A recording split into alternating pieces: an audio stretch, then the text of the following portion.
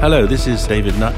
I'm Chair of Drug Science, and I want to welcome you to our Ask David Anything series of questions. Onai from Leeds. Is it true that the same receptors in our brain that make us crave cheese are the same ones acting when we fall in love, or the ones that give you the euphoric feeling when taking a line of cocaine? Yeah, I think they probably are.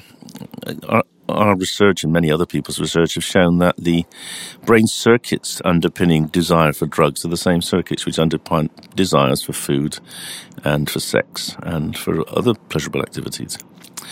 What drugs, particularly very strong drugs like cocaine and heroin, tend to do is they tend to hijack those networks, and so the network then responds by downsetting itself, so that normal rewards aren't so pleasurable anymore. So that's why people then have to go back to taking the drug in order to get the same level of reward or equivalent level of reward.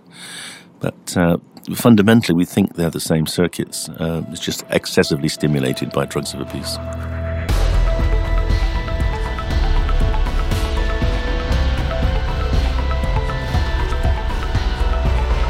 If you like my answer, please leave a review and a rating on your podcast app. For tickets for our live podcast on psychedelics on the evening of the 13th of November in London, go to the drugscience.org.uk website. You'll also find a lot of very useful information there.